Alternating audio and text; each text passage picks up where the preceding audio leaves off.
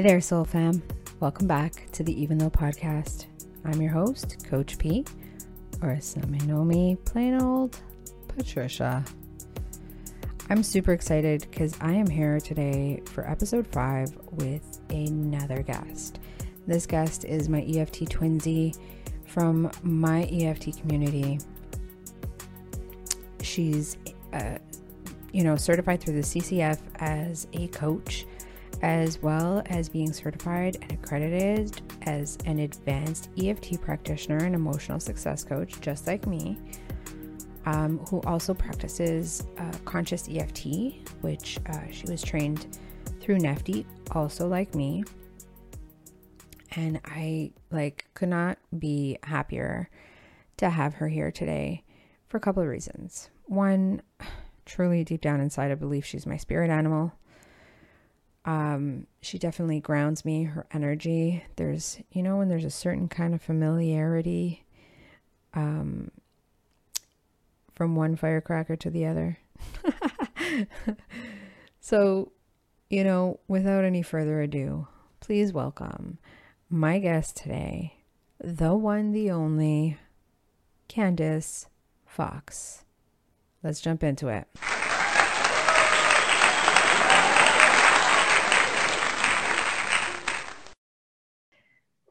I need to know, Candace, what's your even though statement?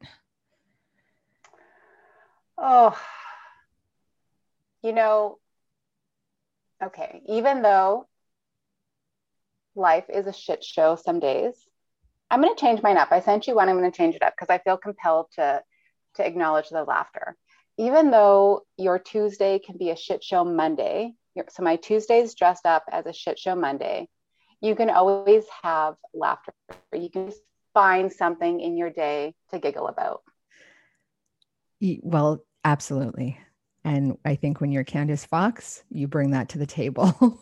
It magically just comes out of you somehow in some sort of half serious, half comedic form. You just make the laughs happen. I appreciate it so much. It's unbelievable how much I appreciate it, because there are so many instances where whether it's some of your social media posts or when we're on a call together or you're being my practitioner and it's like, I needed the laugh track because that was getting a little intense. So I appreciate that. You are welcome. I think that's, people say laughter is a medicine, and I think it's so true, but you have to also be careful. There are times where people try to throw in that joke where it's not appropriate or it's just ill-timed. And usually that's me. And I know that from experience, because no, it wasn't an appropriate time to laugh. That we're at a funeral. We need to respect the dead and not have awkward laughter because you can't handle the situation. But that's a therapy session. But yeah, you need to know when to drop the punchline. There's been a few family funerals actually where it's been hysterics. So I understand. I feel your pain. I understand. I'm there with you. So I think that things are just getting super exciting for you, whether that you feel excited about or not. I'm excited for you. Watching you from the sidelines and all the things that you're doing, I am so excited for you because you just seem to be flourishing. And I'm wondering how you ended up in this role or this industry or this field, however you want to phrase it. And also what it started off with and what it's evolving to, because that for me is super interesting. We need a picture that goes on the screen, how it started versus how it's going. You know what I mean? It would, for my perspective of that photo, would probably be a little bit different than maybe others from the outside looking in. Right. When I think about the progress, so I always say, well, first I'll just preface this by saying, yes, I'm an EFT practitioner. Patricia, obviously you and I know each other very well going through Harness and the advanced program with NEFTY. But yeah, moving from being in the business world, and you can attest to this because you've had experience in that, being in the business world, and sort of grappling with like not being fulfilled, always hitting burnout. For me, I had some mental health issues as well. I was struggling with an eating disorder. And so when I exited my life to go to Costa Rica by myself, at, like in my late 20s, not really telling anyone exactly what I was doing. And let me just say, like, I remember getting into where I can't remember where maybe it was San Jose airport in Costa Rica. And then like being in a cab for an hour, not knowing if this cab driver was like taking me to like my final resting place, or if I was actually going to like go to the eco community, because like you don't speak the language, and then someone just throws you in a cab and you're like, good Lord, like, I don't know how long this cab drive is going to be. So an hour later, I finally make it. I'm like kissing the ground as I get out of the cab. I like think I tipped him extra because I'm just like, thank you for not murdering me. I really appreciate that. Oh. And when you need to exit your life in such a big way, like I had gone to an eating disorder inpatient clinic for 3 months, which I lovingly call rehab because it just sounds way more rebellious and like badass than inpatient treatment center. So when you have to do that, you're at sort of your wit's end, or you kind of feel like this might be it for me, and like I'm sort of dancing on that line of having a non-sustainable lifestyle. Like my actions and my behaviors and my everything that I was doing was just not sustainable. And the universe will answer your call if you're like, I don't know what else to do. Like for me, traditional therapies just were not working. I had seen so many therapists in Saskatoon. It was like a revolving door for me. So when I traveled to Costa Rica and stayed in Pachamama for a month, and I was in this very eclectic, unique group with all these people, and these two instructors who are married were from, I think, like the Netherlands or maybe Denmark or something. And they showed us, they didn't call it EFT, they called it acupressure tapping. And immediately I just felt so calm. And it was a tool that I sort of, grabbed onto. We did some other crazy things. Like I remember we had to like meditate and figure out who our, spiritual animal was. And then we had to like play out that animal. And I'm a fairly conservative person. Like this was my first time kind of going to a hippy dippy woo woo, no offense to Pachamama. So, I'm still a little bit in like my kind of looking around. And I think I was like, maybe like it was a cat, and I'm like, and they're like, get into it, feel it. And I was like, like I was just like, like, I don't know if I can do this. If I can, like, some people were totally into it, like monkeys, giraffes, elephants. I think I was like doing this weird, like licking my hand and like rubbing that on my face like a cat would. It was just like, I was like, I'm not having this. So I picked up the things that I knew I could take back to me here in Canada. The whole animal spirit thing. Maybe I'd be more into that now that I've, had more experience in that stuff. But at the time when you're like, used to sitting in an office with office people and the 9 to 5, so telling yourself to like crawl on the floor like an animal, it just didn't seem, I feel you. I mean, coming from corporate Canada, like working in banks where you're in a suit and your hair is pulled back and you're prim and proper and you're dealing with doctors and lawyers and all the other things when you're working downtown. And I can just picture myself in the middle of a branch acting out a cat scenario. Like that's where my head would go. Yeah. I was just not. Everyone else was really into it. I felt like I was a little restrained. Now I might be a little bit more free flowing, but yeah, in that moment, I'm like, where am I? What am I doing? What have I done? Why did I do this to myself? I love it. I love it. So this was like this was your first trip. This was your first introduction to like EFT. Yeah, this was my first this was like my eat, pray, love trip, I think. Everyone goes on vacation, you go to Vegas, you go touring Europe, but this was like a spiritual endeavor. So yeah, so I always joke like EFT found me. I was definitely in search of something. I didn't know what that was. And then, yeah, so I sort of took that tool home with me. Things didn't shift for me overnight. I think that was 2013, 2014. Things didn't like magically, as we tell our clients, things didn't magically just get better. It was just, my response to things changed. I had a tool that I could rely on. And, honestly, slowly but surely, my world did sort of change. It erupted first, like it erupted in a big way. And I think I consciously unraveled my life, whereas previously I'd feel like, I was being like whooshed in the waves and sort of, taken by the undercurrents. Right. After I came home, like really not great things happened in my personal and professional life. But I think just internally, I was in a lot more of a calm space to handle that stuff. Wow. I always appreciate your way, the way that you're able to put into words a lot of things that go through my own brain. And it's, I feel you so deeply. And to think about going back to that time, my gosh, if I had been introduced into something similar to EFT, whether it was exactly how we practice now or not, in that time, oh my gosh, what could have been different? How this could have, how it could have been different now. But I totally understand and resonate so deeply with like I unraveled my own life, because it was like, it's been a 10-year process for me, at least, because it kind of all happened when my youngest was just after when I found out I was pregnant for my youngest, because he was a surprise.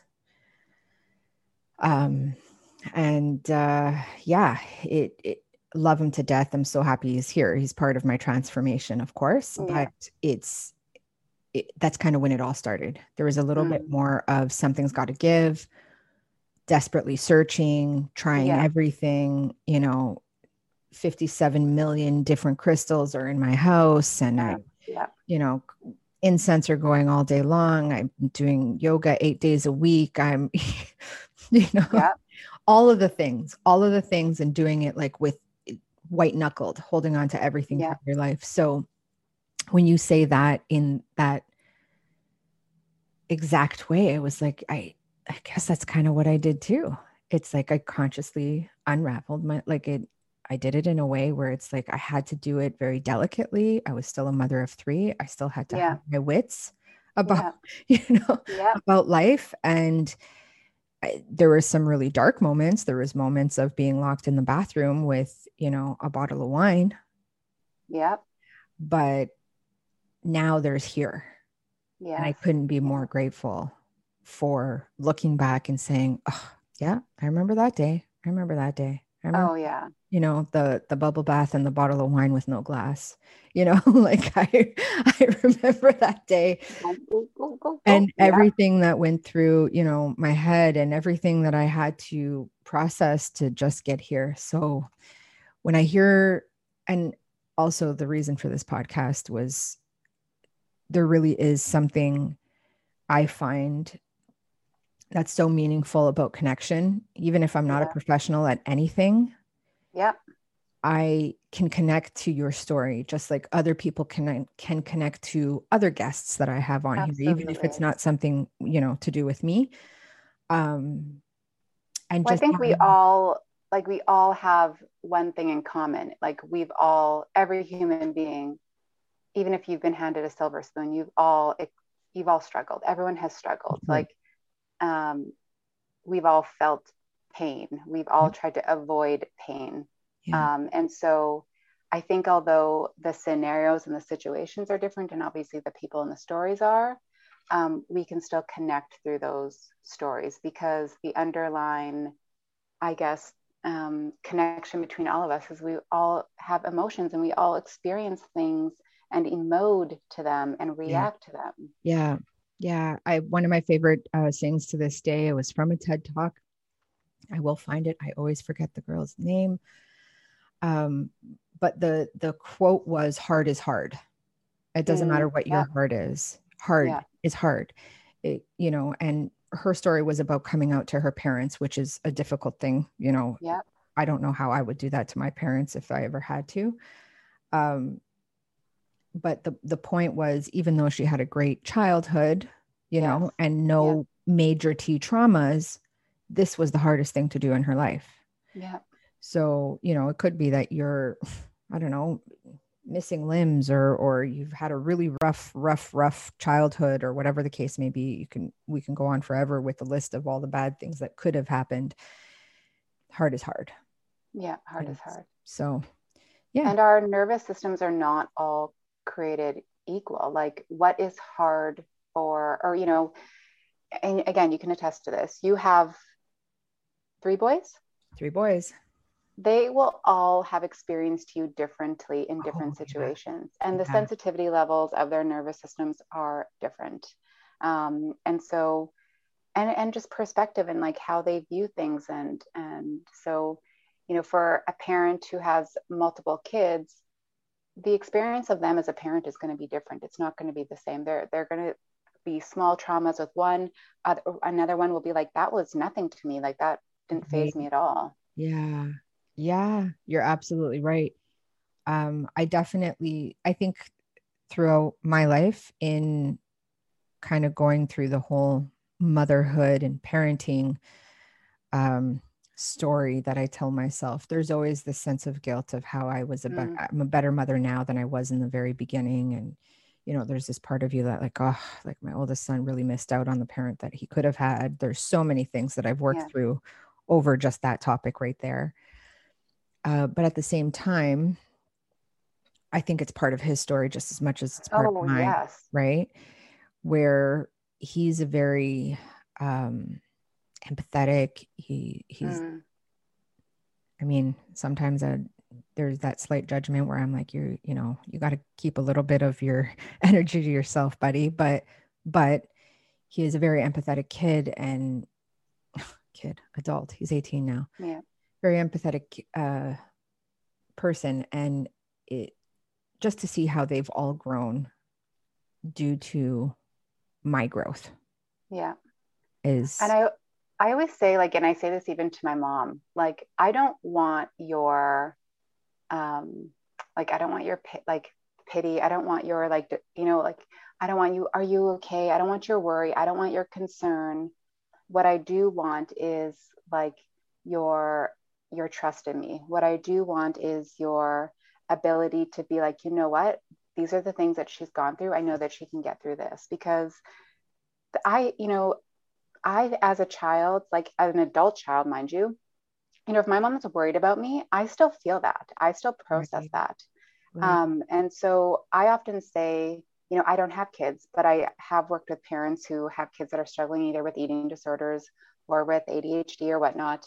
And I always say, yes, it could go, the situation could go poorly, but the stats could also turn to, it could go magically wonderful and your child can get out of this. But the energy that you put forth as a parent impacts the direction that your child is going to go in. If your child always feels like, oh, my mom is so worried about me, or, my mom, like, she's, you know what I mean? Like if you're always putting that on your child, like that sort of heavy energy, your child might not respond in the best way. If your child's like, yeah, my mom believes in me. She probably is worried about me because all parents, but she doesn't feel guilt around that. She blah, blah, blah, blah. You might find that their energy is different. Yeah, definitely. I mean, I can attest to it. I was the baby. There's 3 siblings. I was the baby and I had 2 older brothers. So we can all imagine how fair that upbringing was. I hear you. with me being the youngest and the only girl. So that was an interesting one in itself. So I totally understand, the pushback that we can give our parents, and just like the pushback that I get from my own kids. Like my 2 younger ones, I mean, they're still at that state where, they believe that mom is right most of the time. Oh, hallelujah. Let's keep that. Right? I think they're like, yeah, I think mom's right. I'm pretty sure. My middle one is definitely about kind of claiming his own power right now, which I'm seeing it from a completely different set of eyes, right? So I'm like, I'm seeing it happen and I'm letting it happen because it's like, it needs to happen. Absolutely. My parents understood at when I was that age that that's what needs to happen. It would have been completely different, right? Yeah. So, I mean, again, we can go into the parenting, but that's a whole nother podcast episode. So, or multiple. Right. So coming from, this hour-long trip and ending up doing some surviving woo-woo stuff and figuring out, like, what was the moment that you decided that EFT was going to be like your thing? Okay, so I was doing this acupressure tapping, and it wasn't the sequence that we do as well. It was a little bit different, but it took me like a very long time. And at this point, I was managing a fund development and communications department for a nonprofit, and because I was pretty young, I was like, I need some coaching. I need some coaching skills. So I took this weekend course, and I was just like tapping on my collar point, my K27 points, and the gentleman whose name was Abe said, "Oh, are you an EFT practitioner?" And I was like, I don't even know what that is. And then I looked it up afterwards, and it was tapping. It was what I knew as just acupressure tapping. And so I was like, oh my goodness. And literally within 24 hours, I was signed up for Nancy's course and had purchased my tickets to the first Discover that I went. Crazy. And I feel like I just sort of got suctioned in from that point on. And I still, I still work, I still do freelance stuff. I still do contract work. But I feel more and more sort of guided and pulled in this direction. But, as an entrepreneur, as anyone knows, it takes a while for you to sort of feel that, or to sort of trust yourself enough to make that big dive and go in that direction and sort of leave what's comfortable for me. So I'm in the process of doing that. But yeah, so that was in 2018. So from 2013, 14 to 2018. So like 4 to 5 years of me sort of navigating and having this tool and sort of thinking it was like secret and sort of weird that no one else knows about this. And then to see like there's a whole industry of energy psychology. I was a little pained. I was like, oh, people know about I want to share it, but in that moment I was like, oh my God, how was I not aware of this? And I thought this is my secret Costa Rica magical tool that no one knows. You're like the magician who got their magic trick got debunked. Right? I'm gonna pull that out, right? Exactly. But I wanted, there was a moment, I'm going to be honest, there was a moment of selfishness where I wanted to be the only, magician that had this secret tool. But now I'm like, no, everyone needs to have this tool. Yeah, I get it. Not as selfish as I used to be, mostly.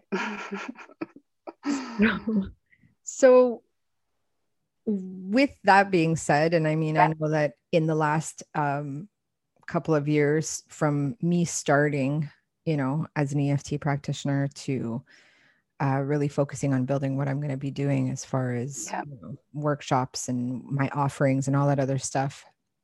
What's your biggest challenge right now? Well, I think so. Right before our advanced program, I got a diagnosis of being ADHD. And in full on Canvas form, I put that into like a research project. I'm just like, oh, well, I'm going to pack that away for a little bit. I'm going to put this into a project and then I won't have to, process and feel it. And so I think right now I'm just dealing with a little bit of an energy drain from advanced. And also I'm not the greatest at creating a structure or starting the structure for myself. I'm great at creating structure for other people in their businesses and like seeing their brand and doing all that stuff. But when it comes to me, for me, it's a difficult process. So I think the hardest part for me right now is just taking that time out to sort of figure out what I want to do, what this is going to look like, what my offerings are going to be. I know what my niche market is. It is neurodivergent individuals, people who fall into that neurodiverse category of, ADHD or autism or whatnot. So I have that down, and I love this group of people because they speak my language, like I can relate to them. And I think when you can relate to someone as a practitioner, you can go a little bit deeper because you sort of understand the background to it and you understand the struggle. Yeah. So that's not necessarily an issue. It's just sort of like how to actualize and manifest what's in my head around what this is going to look like, and then actually doing the work. And I'm the biggest procrastinator in terms of my own shit, like I just finished doing an RFP that I probably don't have time to do, but like I'm gonna do this project because that's just things that my schedule completely unbearable, so that I don't have to deal with my own shit and do my own work. And so I'm just calling myself out. This podcast should be like Candace calls herself out. So it's title it that. I see the patterns that I'm going through, and I'm acknowledging them, and I'm sending them love because I know what they're all about.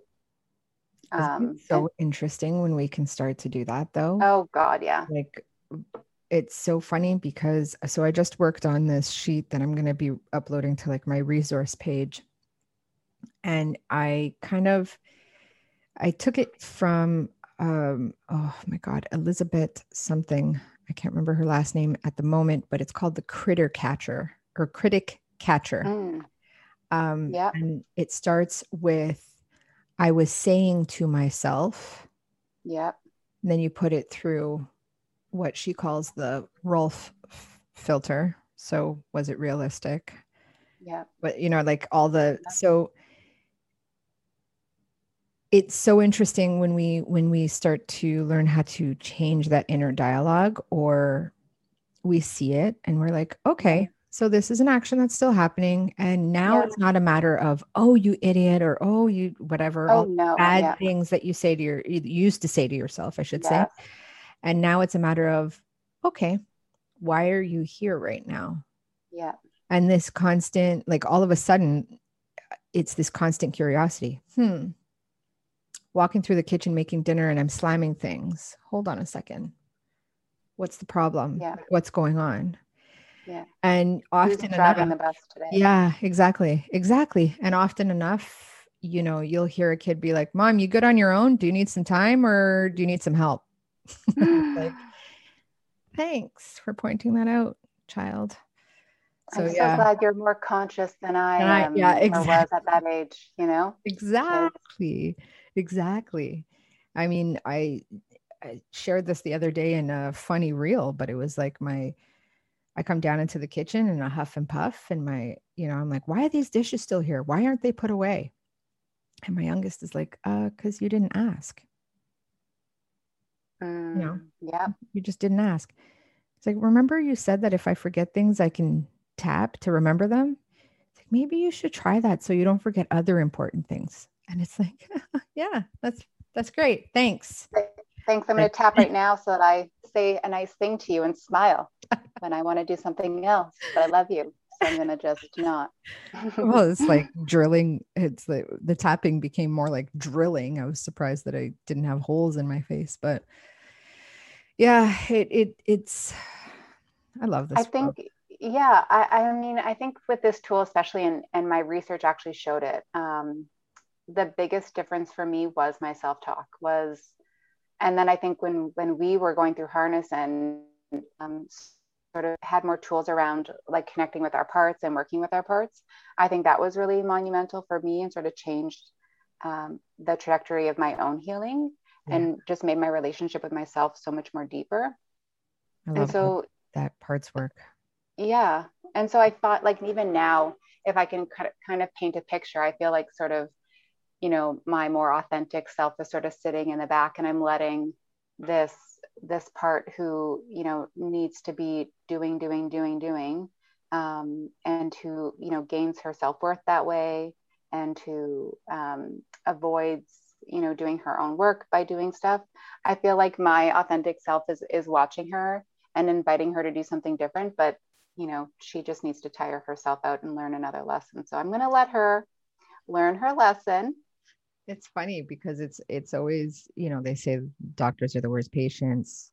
Just like, oh God, yeah. Bookkeepers are the worst at keeping their stuff in order. Like yeah. when I was still doing, all of my client stuff were done on time and filed, and I set up the way that, here's a really good system for you to keep in order, blah, blah, blah. My stuff's in a pile on the floor behind my chair. Yep. Yep. No, I am 100% that person. Why couldn't I get my own system put into place? Not sure. I thought that maybe my bookkeeper was going to do it for me. Anyhow, That is so how do you, with all of this, because I find myself, I was talking to Candace about this in our last episode, and I find that I'm just geeking out about everything that's like, neurological studies and compassion studies, and watching like all the Gabor Mate things that are out right now. Yes. Love him. Even like your project that you had put out, and there's a lot of little tidbits, and even with Georgia, like the stuff that she put out with microbiome and EFT and all that stuff, and I find myself just dying to soak it all in, but I also have to kind of put the brakes on some things and be like, don't do it all at once, like calm down, put it on a calendar, and put it in order on how you feel. You don't have to learn it all today. Oh my God. I feel that. I signed up for every damn ADHD, neurodiversity, like autism, every frigging conference, and they all happen like bang, bang, bang. Mm-hmm. And so now, like I still have quite a few stuff to go through. And then Gabor Mate's trauma, the wisdom of trauma came out. And then I was like, I basically put everything in my life on hold. I was like, projects, people, everything need to go away because I'm like laser focused on this. So I completely get that. It's like, you want to take baby bites and baby steps, but at the same time, like for me and just the way that my brain works, if I become laser focused on something, it's very hard to concentrate or do something else, because it's just like, my brain wants to soak it in. Like, it's like a camel in the desert that hasn't had water in like however long. It's just like, I can't help myself. I just want to drink it all in. Yeah. I always, so I guess the real question behind it, not only how do you keep yourself learning, but do you have a method? Because I would love one. Just so you know, I would love a method to kind of organize the learning experience, or is this just something that we're going to have to deal with? I love, like, as soon as you started saying that, like 5 of my parts were like, nope, we have no method. We have nothing. We have no structure. That's a problem. That's not true. I sort of do this in bulk, I would say. I purchase courses and classes that I want to do. Usually there's like one major one. This past time it was the advanced. Previous to that, it was Indigenous Canada's, the University of Alberta's Indigenous Canada course that I really gobbled up as well. And then, so like, there's like my big one. And then I have like little things. So like a little conference or a little book. And I usually like gobble up information for a solid like 6 to 8 months. And then I need like a solid break of reading like trashy shit novels, watching Real Housewives of, this, that, and the other thing. 90 Day Fiance. Like, I'll go through a month where like I will consume like the lowest grade like shows and everything else out there, because my brain's just like, okay, so we are really needing to process this in the back end, but in the front end we need to distract ourselves so that Candace will let us process. So yeah, I will watch like the most ridiculous of shows, like any Top Chef Canada, any like Top Chef, anything, Master Chef. Right. I have seen it, but I will watch all of that stuff again in like a short period of time, like a month or 2 months, like binging on all that stuff. And then I'll just go through that cycle again. I wouldn't recommend anyone do this. It's not for the faint of heart. It's funny because I find myself going either one way or the other. I think it very much depends on the weather, because in the summer I find myself getting away in a forest somewhere for long periods of time. And of course, in winter, there's like, what show has at least 4 seasons that I can binge this month? So yeah, I totally get that.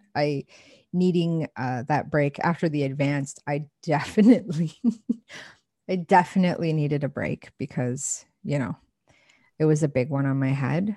I didn't realize what advanced meant. Right.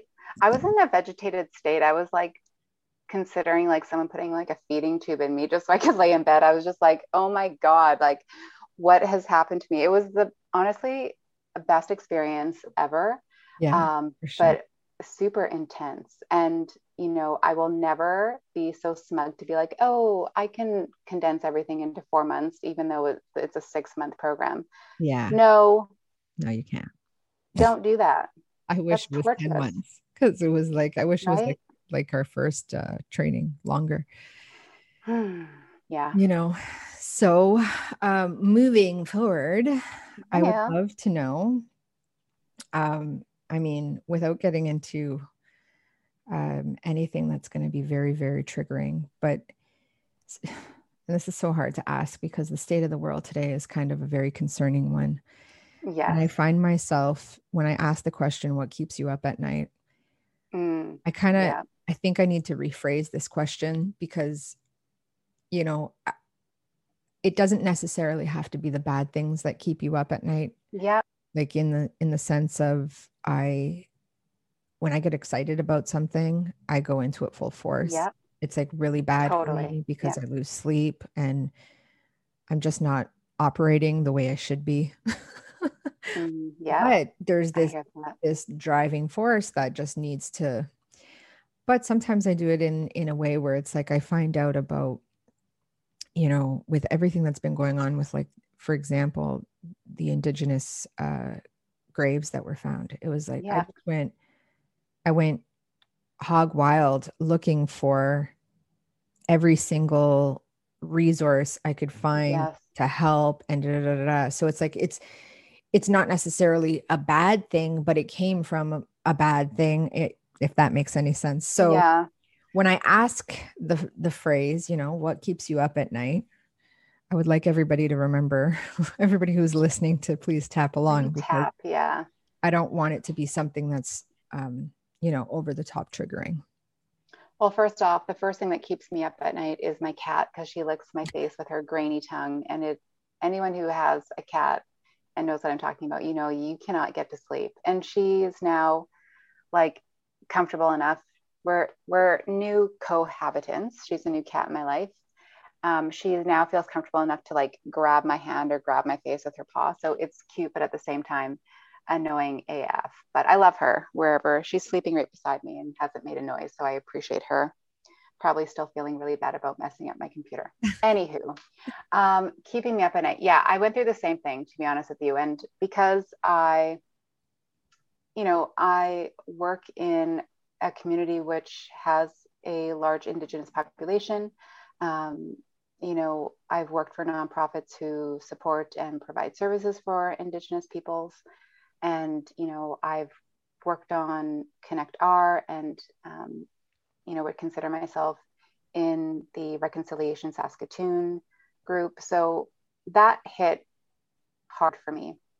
And much like you, I just dove into documentaries, survivor stories, reconciliation school survivor stories, and just really, like, my heart broke. My heart really broke with those stories, and my heart's going to continue to break as we move through Canada and go through each of the provinces. But stuff like that keeps me up. But stuff like that keeps me up because of how other people respond to that.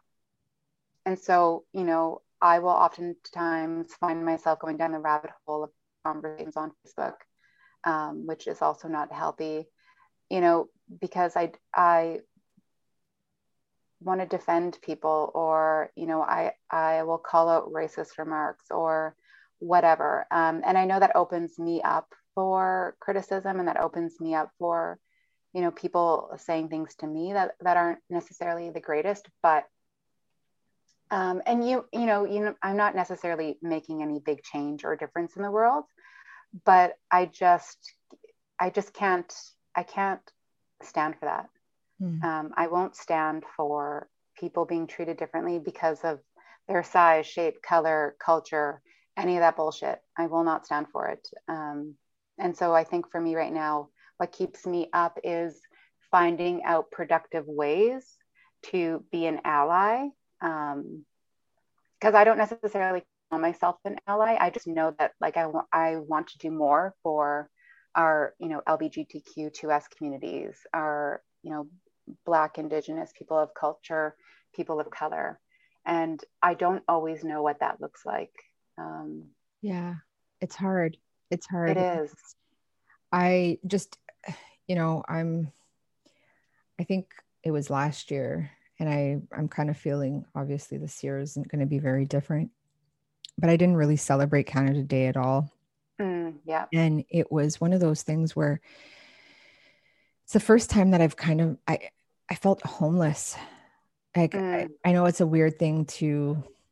Yeah, no, I get it. To understand, because there was a great pride in, saying I'm Canadian. Yeah. Because we're the nice people, quote unquote, the good guys, right? And I understand that, who we are as a nation right now is not what it was then. I also understand that there's still a lot of work to do.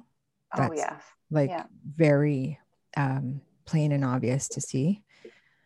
And there's this part of me that wants to be like, yes, I get there's more work to do, a lot more work to do.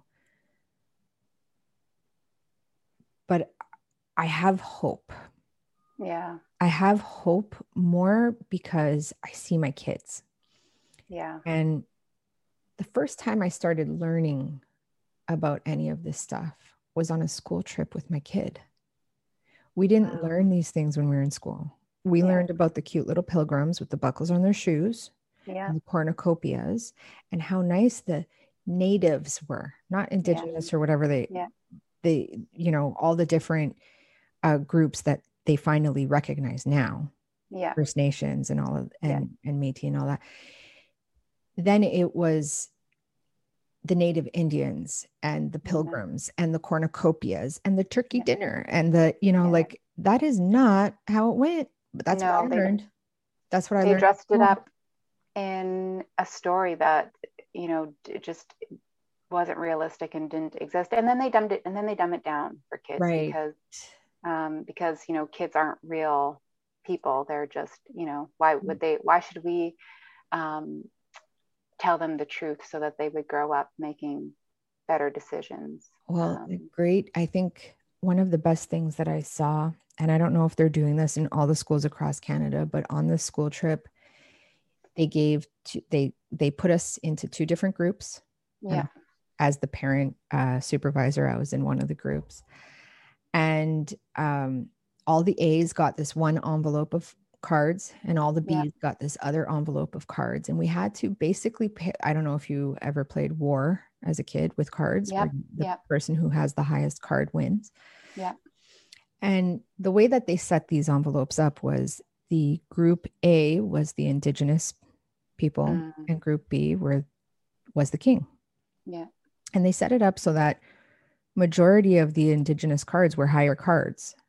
But it didn't matter, because at the very end, the king had the king card and the king won. So it had this whole group of kids who were completely divided, and they felt it. Yeah. And it's like, this is not fair. Yeah. So I have hope. Yeah. Because I think that the school system is doing a much better job right now than they ever did. I think that the people involved is what makes the difference, because we don't have, it isn't as whitewashed as it used to be. It's still very whitewashed, but it isn't as whitewashed as it used to be. And we have a lot more information. So I have hope. Yeah. Do I think it needs to speed up a little too, bit? Yes. 100%. I think too, things that we just didn't consider before in doing, and I want to preface this by saying, like, making sure that you do this in sensitivity and, culturally appropriate, but reaching out to, Indigenous leaders or Métis leaders in your communities and asking to have a conversation, to talk to them, to hear their stories, and not asking them to teach you, but just listening. Yeah. I think people don't consider the power of that. Just volunteering someplace and volunteering in a food bank or someplace where, maybe there is a large Indigenous population or group, and learning about why they ended up there. Right. Or the story of their people. Because I think to read all of these things, but if you want to have a real connection with a person, if you really want to hear what's been happening on the reserves or in the communities locally, you got to go to the people. Mm-hmm. And it's uncomfortable. And I can tell you that because I've sat in circles where, I'm biting my tongue because I don't want to cry, because right. They don't cry. They're not crying. Right. And just the power of those leaders, and they're here. No matter what our government and what settlers have done, they are here. And I've had the honor of being at POWs and Indigenous gatherings and barbecues. And if you want to be in the presence of powerful cultural energy, do yourself a favor and go to a sweat or go to a powwow and just experience that. It's the most beautiful thing. And they're the most welcoming, hilarious people. Yeah. Like all of my Indigenous friends, all of the Indigenous elders that I all talk to, they have such a sense of humor and such a way about them that is just so, it's just beautiful. It's just beautiful. Yeah. I would imagine you would have to have some sort of sense of humor to be able to. Right. Survive genocide. Yeah. Right. Yeah. Jeez. Anyhow. I feel like even that is another podcast episode altogether. 100%. Because even though it's like, it's one of those things where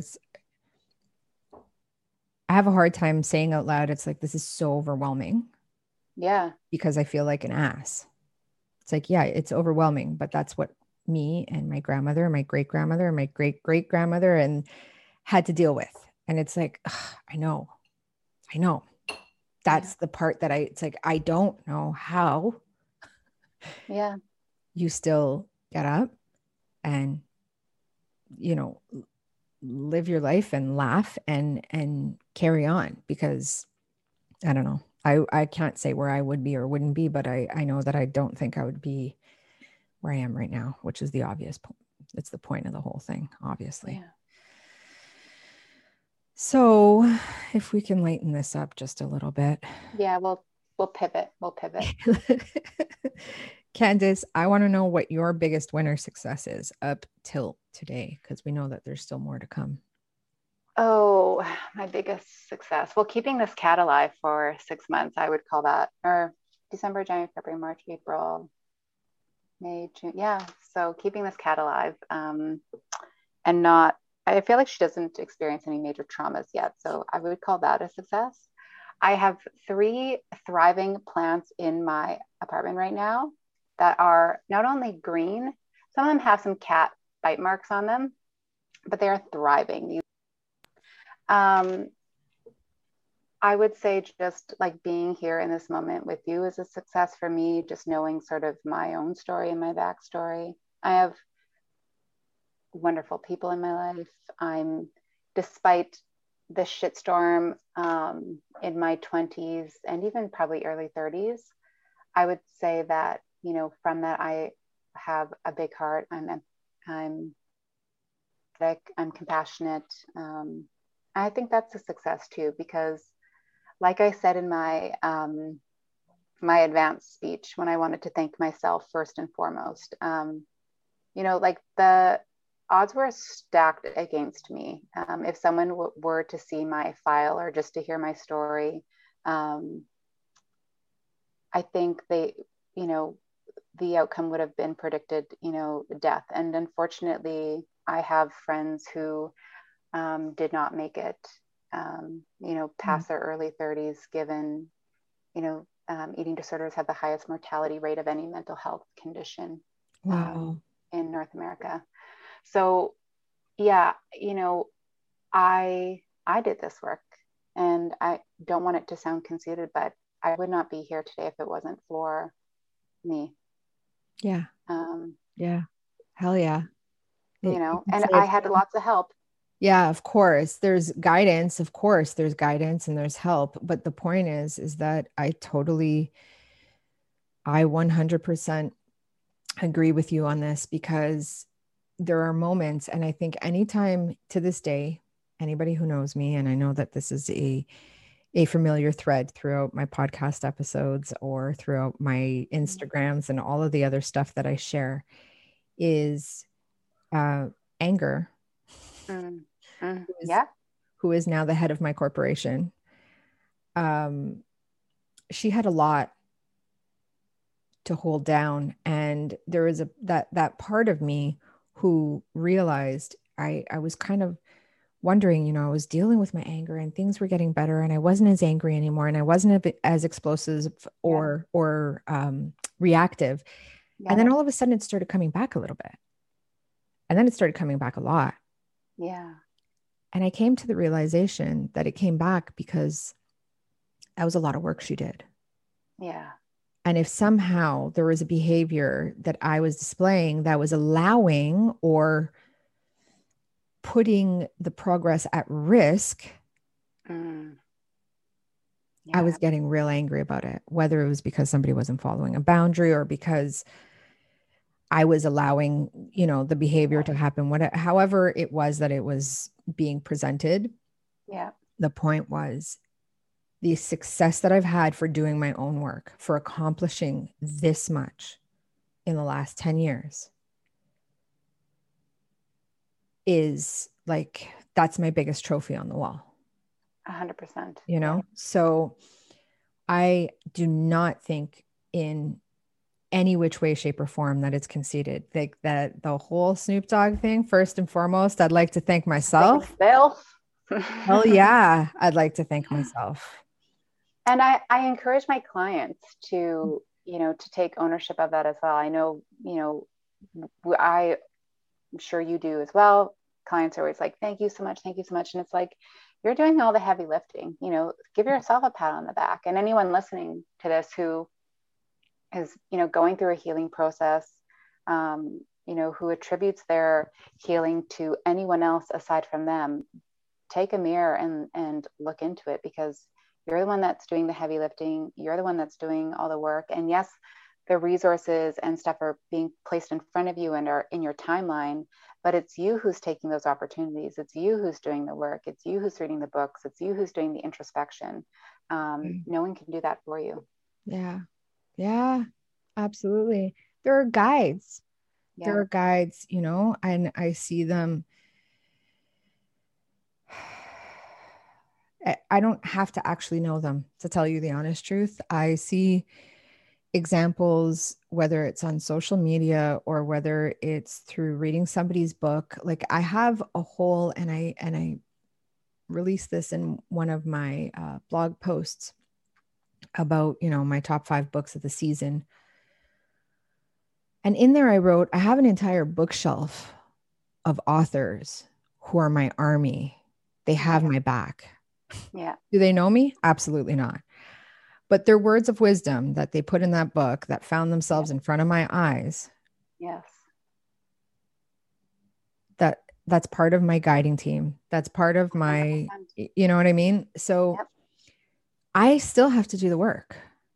So when it never stops. Yeah. When we're at that point of sheer desperation, we're like, please fix me. Because I remember that. It's a matter of help yourself. Yeah. And we don't know that in the beginning because it's hard and, it's hard to see and all that other stuff. But. And we as practitioners would never say that to anyone, Not, no. I mean, there might be one or two people where we're just like, no, I'm just joking. But like we can say that now to ourselves and like we understand that. In saying that, everyone needs a lifeline. Everyone needs that person in their life, that practitioner, that book, that podcast. Like everyone needs a lifeline or a life preserver where you just go and it just feels safe and it feels like a comforting space. And that is completely different for everyone. But again, like, it's up to you to find that. It's up to you to trust yourself to be in space. It's all you. It's all you. Yeah. Yeah. And we say it all the time as practitioners. Like there are times where I'm like, I do enough of my own work. If I can, I don't know if any of you guys have heard of this Remarkable tablet, but I have a Remarkable tablet because I finally invested in it because I've gone through so many notebooks that the environment hates me. So I have decided to go digital. So I have a digital notebook that I use, and I love the thing because I journal in it every single day. And let me just get this straight. Is it actually called a Remarkable notebook? It's called Remarkable. Okay. And it's remarkable. And to anybody who's listening, if you go to my website in my resource section, there is a link for $60 off. So. Oh, look at you, little. Just saying. Are you a little influencer? Is that how you are doing this? Just saying. You are. You're a little influencer. So my point was that going back to my journaling and all the journaling that I do, there are times where what's the word I'm looking for? When you're so, you got the blinders on and your focus is this way, and you need a practitioner to be like, okay, let me just take this right blinder off and let's see if anything comes into focus now. And let me just take this blinder off. So absolutely the need for guidance and the need for help is totally there. But the only way that this becomes sustainable change, that is something that's going to propel you forward, is for you to do the work. I think the biggest thing that's probably scary for people is just the admission to yourself that I can't. It's the scariest, yet also the most empowering, is to be able to say to yourself, I don't have the tools to handle this. I can't do this by myself. And the 3 words that I myself struggled with all my life, I need help. Those 3 little words that I just was never, ever, ever, ever, ever going to say. Yeah. I remember when my parents did this little intervention on me. They drove from Regina to Saskatoon, and I had a little office space that I was working out of. This is when I co-owned a company called Couture Business Development with my bestie at the time, Susie. And my parents came down and like did this mini intervention for me. And I remember there being a point where like I could have absolutely like lied and said the same story, like, I got this, I don't need your help, I can do this. Or I could like just release and surrender to the situation and say, yes, I can't do this by myself. I'm drowning in my own shit and I need support, because I'm the type of person, I don't like handouts. Yeah. I don't like how, and I was viewing this as like a handout instead of it being like, and that was a lifeline. That was like the universe saying like, hey, here's a life preserver jacket. It's up to you if you want to put it on. And I had to admit, ship me off someplace. I need the help. Yeah. Yeah. And that in itself, I had an aha just there. you definitely took another one of those blinders off in the way that I even look at that. But at the end of the day, it was still Candace who had to say, oh yeah, I'm ready to finally accept help. Yeah. Right? Because it could have been Candace saying, no, I'm good. What are you talking about? Right? Yeah. Which, I mean, in other words, is I'm not ready to do the work. And that 100%. Yeah, we get that part, right? Like we understand there's definitely a lot of understanding and compassion to that part for everybody who's out there kind of in, I'm going to say in that balancing state of I think I need to, but I'm not ready. I think I need, because I know that kind of lasted me a while, that lasted me quite a while. So I have a lot of empathy and a lot of grace for that state, that period in your life. So with that being said, if you can turn back to when this all started, and whether I guess I kind of think of the time of when I started my business. That's kind of like when I started in coaching, because I know how I started this. Yeah. And then I know what it is today. Yeah. And what is it that you wish you had known then that you know now? That's a good question. I think that it's still going to be a lot of work. But it's going to be fun.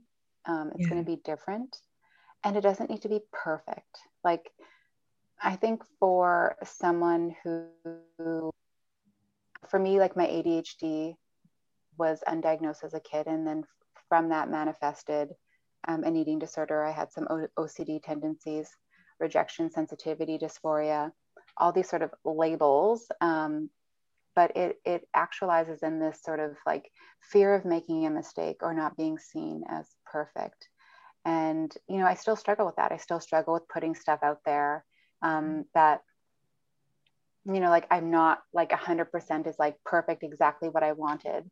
But that freaking nothing is perfect. Nothing is, and that's the flavor of me, I guess. Now I've sort of tried more and more to embrace my imperfections and sort of my quirks. But it is still for me a little bit of a tug of war sometimes when I'm not doing my self-care as much as I need to do, then I find that voice creeps up a little bit more like, who do you think you are doing this work? Or, sort of that, don't put that out there. Don't put that out there. That needs more editing, or that needs more color, or that needs this, that, or the other thing. Right. Yeah. And so I think I would just have more fun, have more fun. It doesn't need to be perfect. Nothing is perfect. And I guess a part of that is the infusion of yourself, because like perfect is kind of friggin' boring. Yeah. No one buys a book to read, the fairy tale or the tale of someone getting everything handed to them, everything being perfect, them never having to struggle in their lives, story over. Like that's not a compelling story. No one's going to read that bullshit. Right. Everyone loves the schlumping in the mud. Everyone loves the trek up the mountain. Everyone loves the the fights with the dragons and the whatnot. Like everyone loves a good challenge and a good story that's got some highs and lows and everything in between. And so I think I just need to learn to embrace that a little bit more. Yeah. Yeah. No, that's a fantastic point. For me, it's always a matter of like, as I was saying earlier, where it's like, I did all the things. I was going to help all the people. Yeah. By wearing all the hats. Yeah. Oh yeah. Like I got, I went and did my aromatherapy, and I'm an aromatherapist, and I'm Reiki. Yeah. I have all the certificates. I have all the certifications that anybody in the wellness, except for yoga. I don't do yoga. I practiced it, but I didn't become the teacher. But I wanted to do it all. And I was going to go down to Peru for a month. realistically with my 3 kids, and become a yoga master. Right. Yeah. And I was going to be able to heal the world by becoming a master of all of these trades. Yes. That's a lot of responsibility. No, come on. Can't I do it? Healing the world? Yeah. Healing the whole world. I can where would your statue be? Would it be like the size, in Mexico, like that Jesus statue that's like super, would your statue replace that statue? Like where would your statue be? It might have been there. Or maybe it would have been beside him, like, some sort of like maybe a high five or like an elbow. Yeah. Right. It would have been something like that. That's where that's what I believe it. I believe it. I believe it. Then I kind of had a bit of a wake-up call and realized okay. I was not going to have a statue next to Jesus, unfortunately. So, I mean, that would be my definite, what do I wish I had known then that I now know, is you can't be a master of everything. And the only real way to do things successfully is one step at a time, right? 100%. And not overstretch it. So that for me was definitely, what would I have known, or what did I wish I knew then? That would be it. It would be the pace yourself motto, be the tortoise, not the hare. And enjoying, the journey and not trying to rush through it to get to like this end point, whatever that is going to be. And I struggle with that. I continuously have to remind myself, like, this is the journey. Like, you're in the journey right now. This is the piece that you are supposed to enjoy. So why don't you enjoy it? Enjoy it. Yeah, exactly. Exactly. And realize that you're ready to start doing the things now. Even if you're going to do other things. Yeah. You're ready to do the things now. Oh, are you telling me? Am I ready? No, I'm telling myself. I'm convincing myself every single day, just so you know. Okay. You just convinced me. It was just like a little thing that I probably needed to hear today. So. Good. I'm glad that it worked. So what's your favorite quote? Well, there are multiple, but this one has carried me through, and maybe sort of can explain my way of coping with things or my approach to things. But it's a quote by Candace Bushnell, who's the creator or the writer for the Sex and the City series, and it says something along the lines of, even though the universe doesn't play fair, it has one hell of a sense of humor. And I think for me, like, life is not set up to be fair. It's just not. There are lots of unfair things that happen in the world, but I take comfort in knowing that some of the things that happen for me, not to me, for me, which, eventually can have a comic spin on them, that, maybe someone upstairs is having a couple of giggles as well. Because anyone that knows me knows I somehow find myself in some pretty awkward and interesting situations and circumstances when in the moment I might be, my nervous system might be sort of going off, but afterwards I can have, a little bit of a laugh. And I think in a contractual agreement up in, whatever dimension we came from, up in heaven or wherever, I think that was part and parcel to my experience here. I was just like, listen, make it fun, make it adventurous. Let's have some laughs at my expense. And, I often say to myself, like, can I rewrite the contract? Is there, where do I need to sign? Who do I need to talk to upstairs about changing the rules and regulations here? But, I wouldn't have it any other way. And I think it'll eventually make for a decent, more blog posts or a decent memoir. I'll obviously have to change a lot of names not to get people in trouble, but I've done some interesting things in my life. We'll just put it that way. Nice. Yeah, I could probably say a few times over that there are so many times where I look back and I'm like, I'm not even really sure how I'm still here. Yeah, 100%. Like, I'm really not sure how I'm still here. I know that part of my saving grace was becoming a mother young. Yeah. Because it was one of those things where this is no longer about you. And somehow that made sense in my head. Being the people pleaser that I was, I guess maybe that's what saved me, is the fact that I had to, all of a sudden, it had to stop being about me in order for me to like get my act together. You know? And I guess I'm just putting light to that now and kind of being like, oh yeah, I guess I see that. I guess I see how that worked. But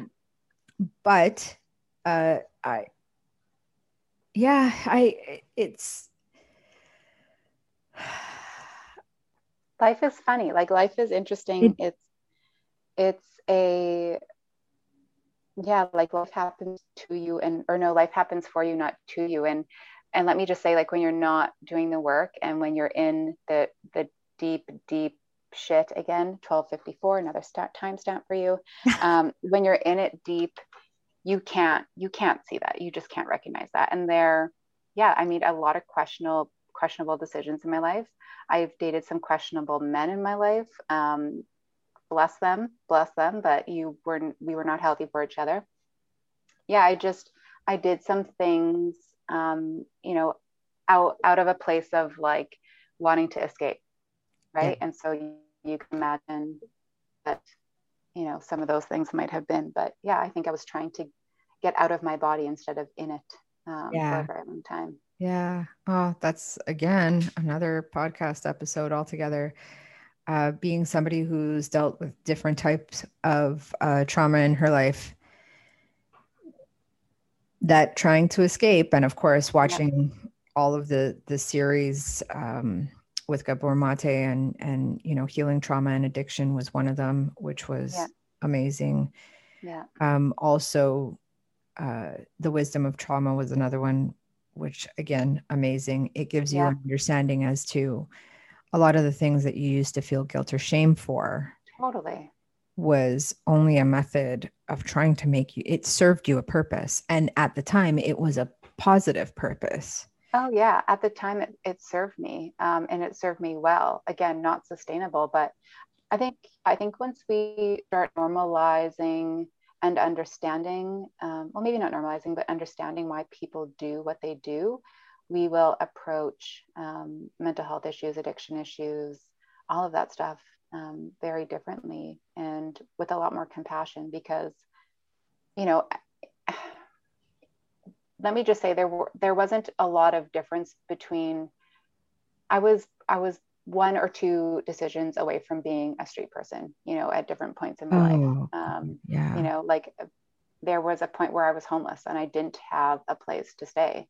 And I was in my girlfriend's rented house in the basement, which was trashed by the previous tenants. And I remember, like, I had, come from a middle-class family, and, people who would know my extended family, lots of money, lots of names on buildings in this province.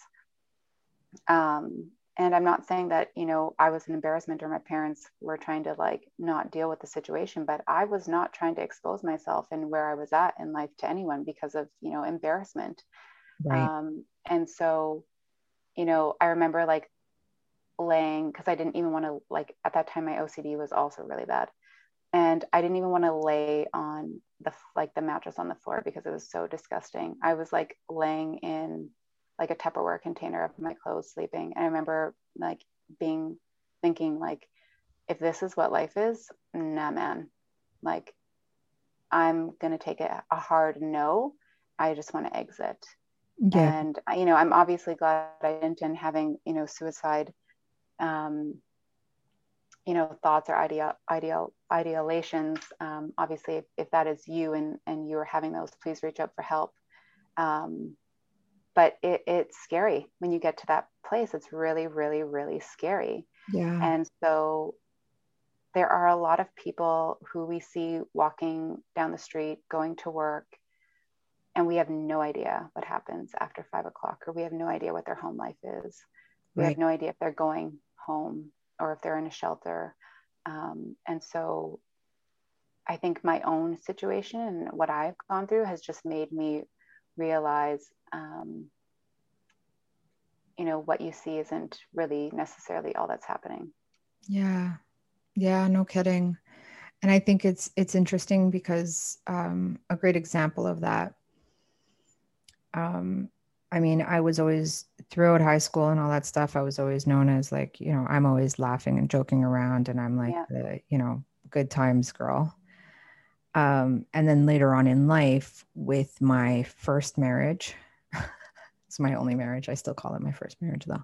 I don't like calling him my ex-husband. I call him my first husband. That's fair. Because, we like each other. So, yeah.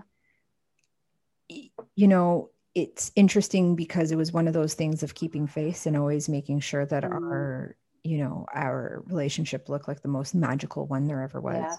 When people found out that we were separating, it was like, what? You guys are like perfect. Yeah. The optics. Like, well, we're not really. I have my own issues to work on. And let's just leave it at that. We need to separate. We're still going to be very amicable, which we are. We're like, I will say it time and time again, we're better friends now than we were then. I think more so because I understand what it is to be a friend with a partner. Yes. Because it's very, the advice that you give your friends, or the way that you console your friends is so different than the way you console yourself or your partner. And it's so weird to understand why we do it, but it happened. 100%. I read recently this post by the Gottman Institute, and it says, if you can create a foundation of friendship with your partner first, yes, that will carry you through and help with any sort of repairs after rupture, because you treat a friend differently, just as you're saying, you treat a friend differently and you react differently to someone who you have a friendship with, as opposed to maybe someone who you just have like an infatuation, love interest, yada, yada, yada. But isn't that crazy? It's insane to think about. It's insane. And I think it's kind of I think it's one of the dividing differences with my partner right now. Like, this is so bad to say, but he used to be my client.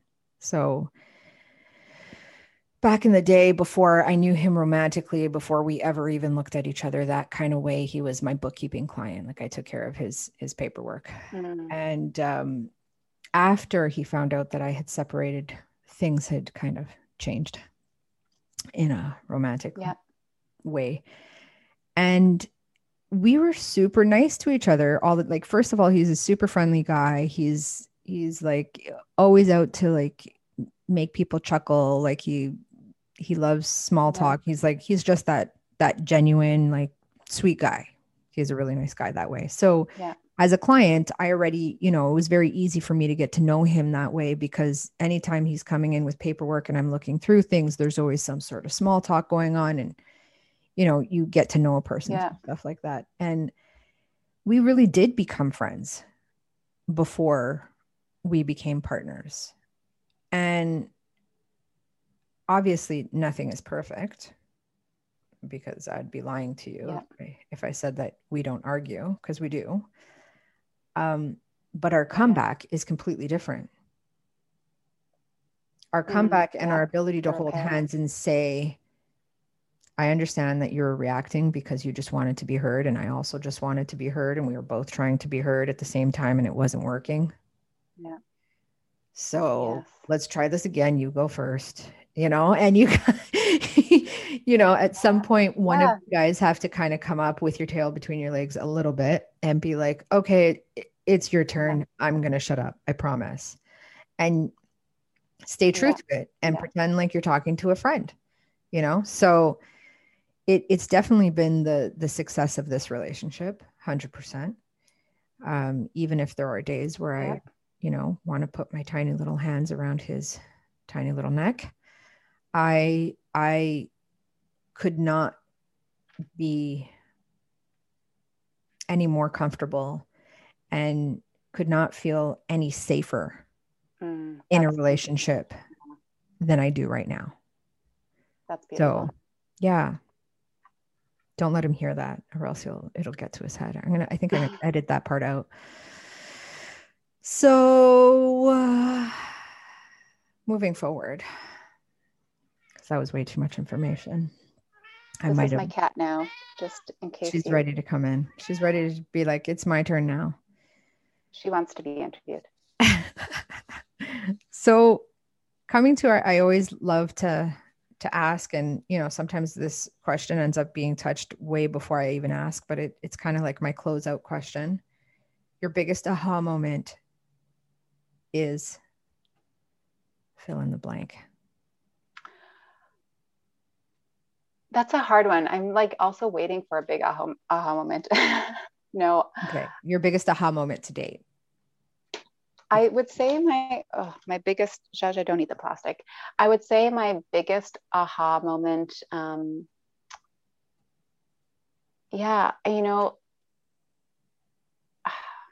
Honestly, I think it probably advanced. I would say the most recent one that I can remember when I figured out about the ADHD, and that sort of became my niche market and the people that I wanted to serve, because everything made so much more sense.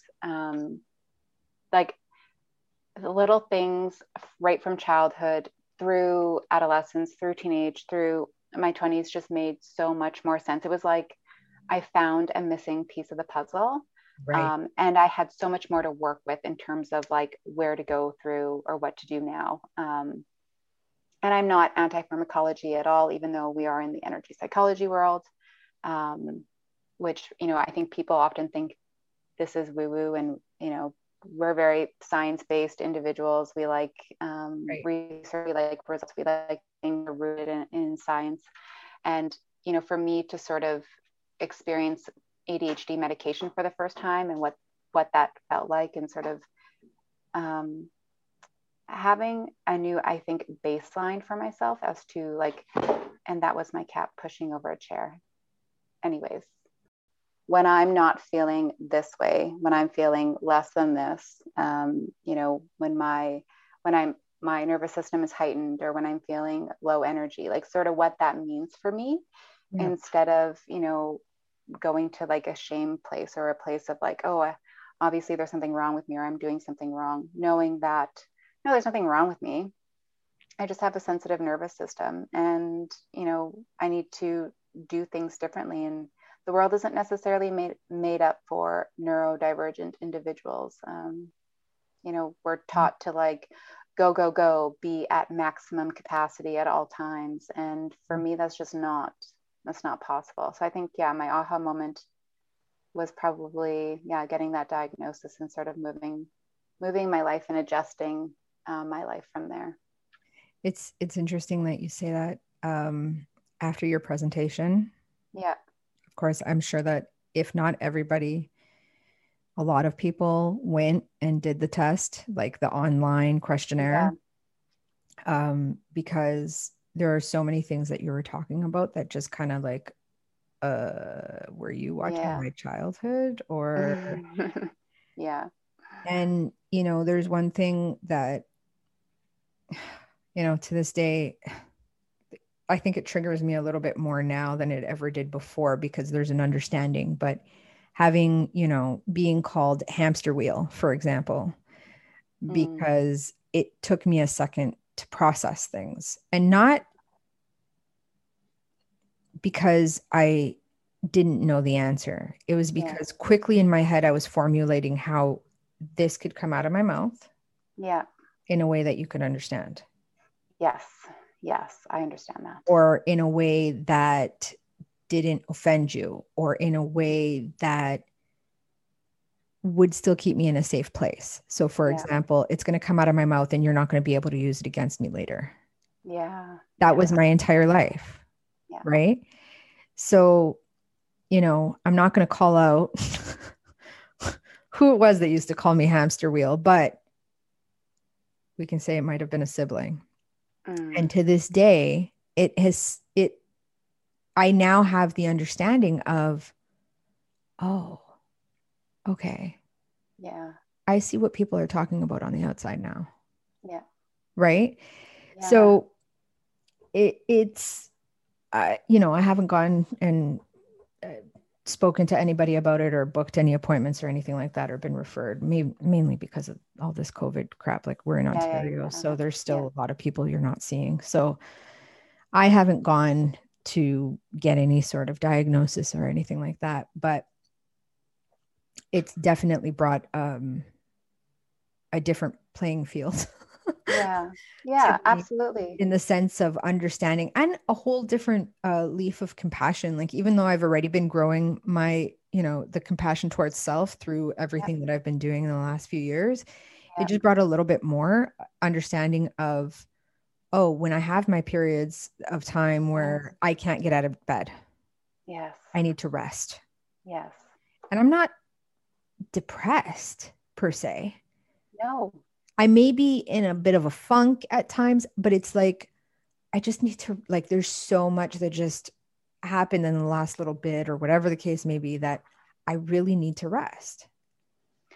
I think one thing that is often not talked about for women, especially who are neurodivergent, is like the amount that we actually have to mask and how we have to, especially if you have kids, how you really have to show up. Like you constantly have to show up. Right. And that can be exhausting for a person who is neurodivergent. It can be exhausting for a person who is neurodivergent and an introvert. And so, you know, allowing ourselves the grace and it not being a defect. And I think I said this often in the presentation, it not being, you know, we're pivoting from calling it a disorder to calling it what it is. Or even a disability. Like it was just, you know, all the terms that we've heard in the past of, you know, it equaling bad.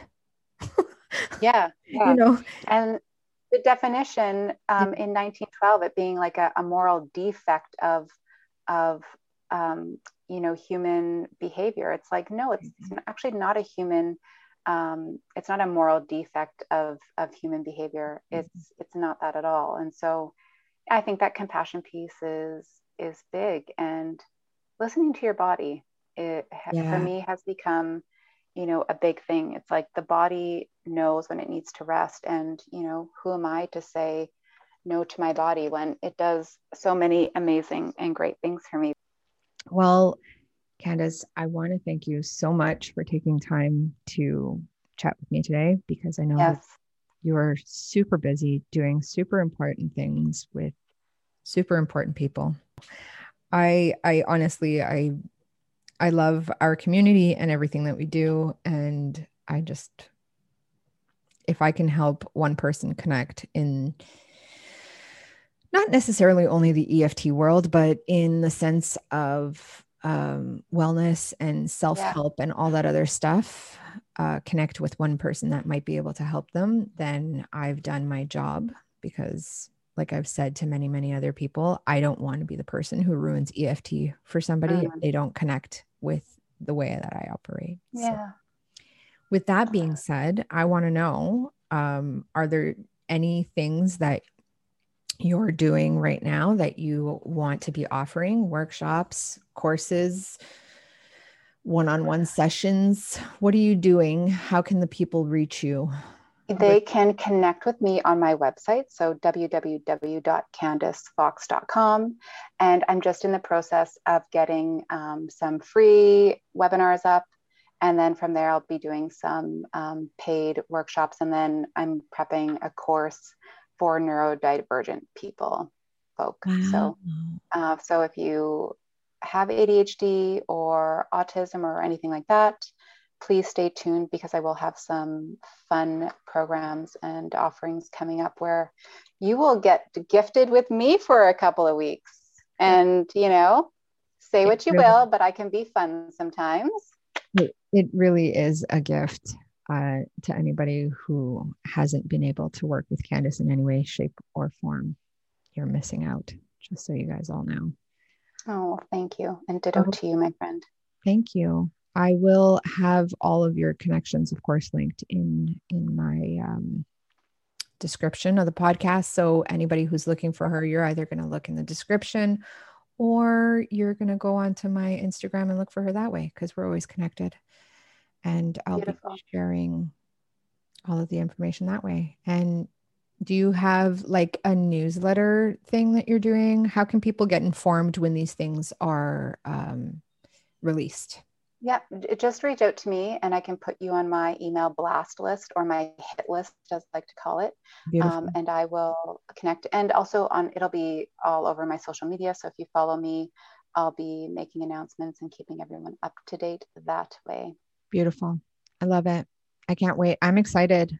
I'm super excited. And I know that there's a few people who have already showed interest, because after you did your project presentation, I was like, oh my gosh, she's doing important things with important people, and she's not going to. I'm happy to be in this community and be connected with you and everyone else, because I think we're all doing amazing and fun things. So it's just nice to see what everyone is doing, so that, you know, I can refer and be on fun things like this, like your podcast, which is amazing. And congratulations on doing that. Thank you. So thank you so much for having me on, and I really appreciate it. I appreciate you being here. So thank you. Thank you. I would like to thank you all so much for listening to the podcast today. And of course, a very special thank you to my guest, Candace Fox, not only for sharing your story and your journey with us, but also for being such a treasured friend to me. It means everything. You have no idea. Thank you all for the time that you've given me. I know that I can never give it back, so I appreciate you sharing it here with me today. I'd love you all to have a fantastic rest of your day. Be safe. Find your freedom. Chat soon.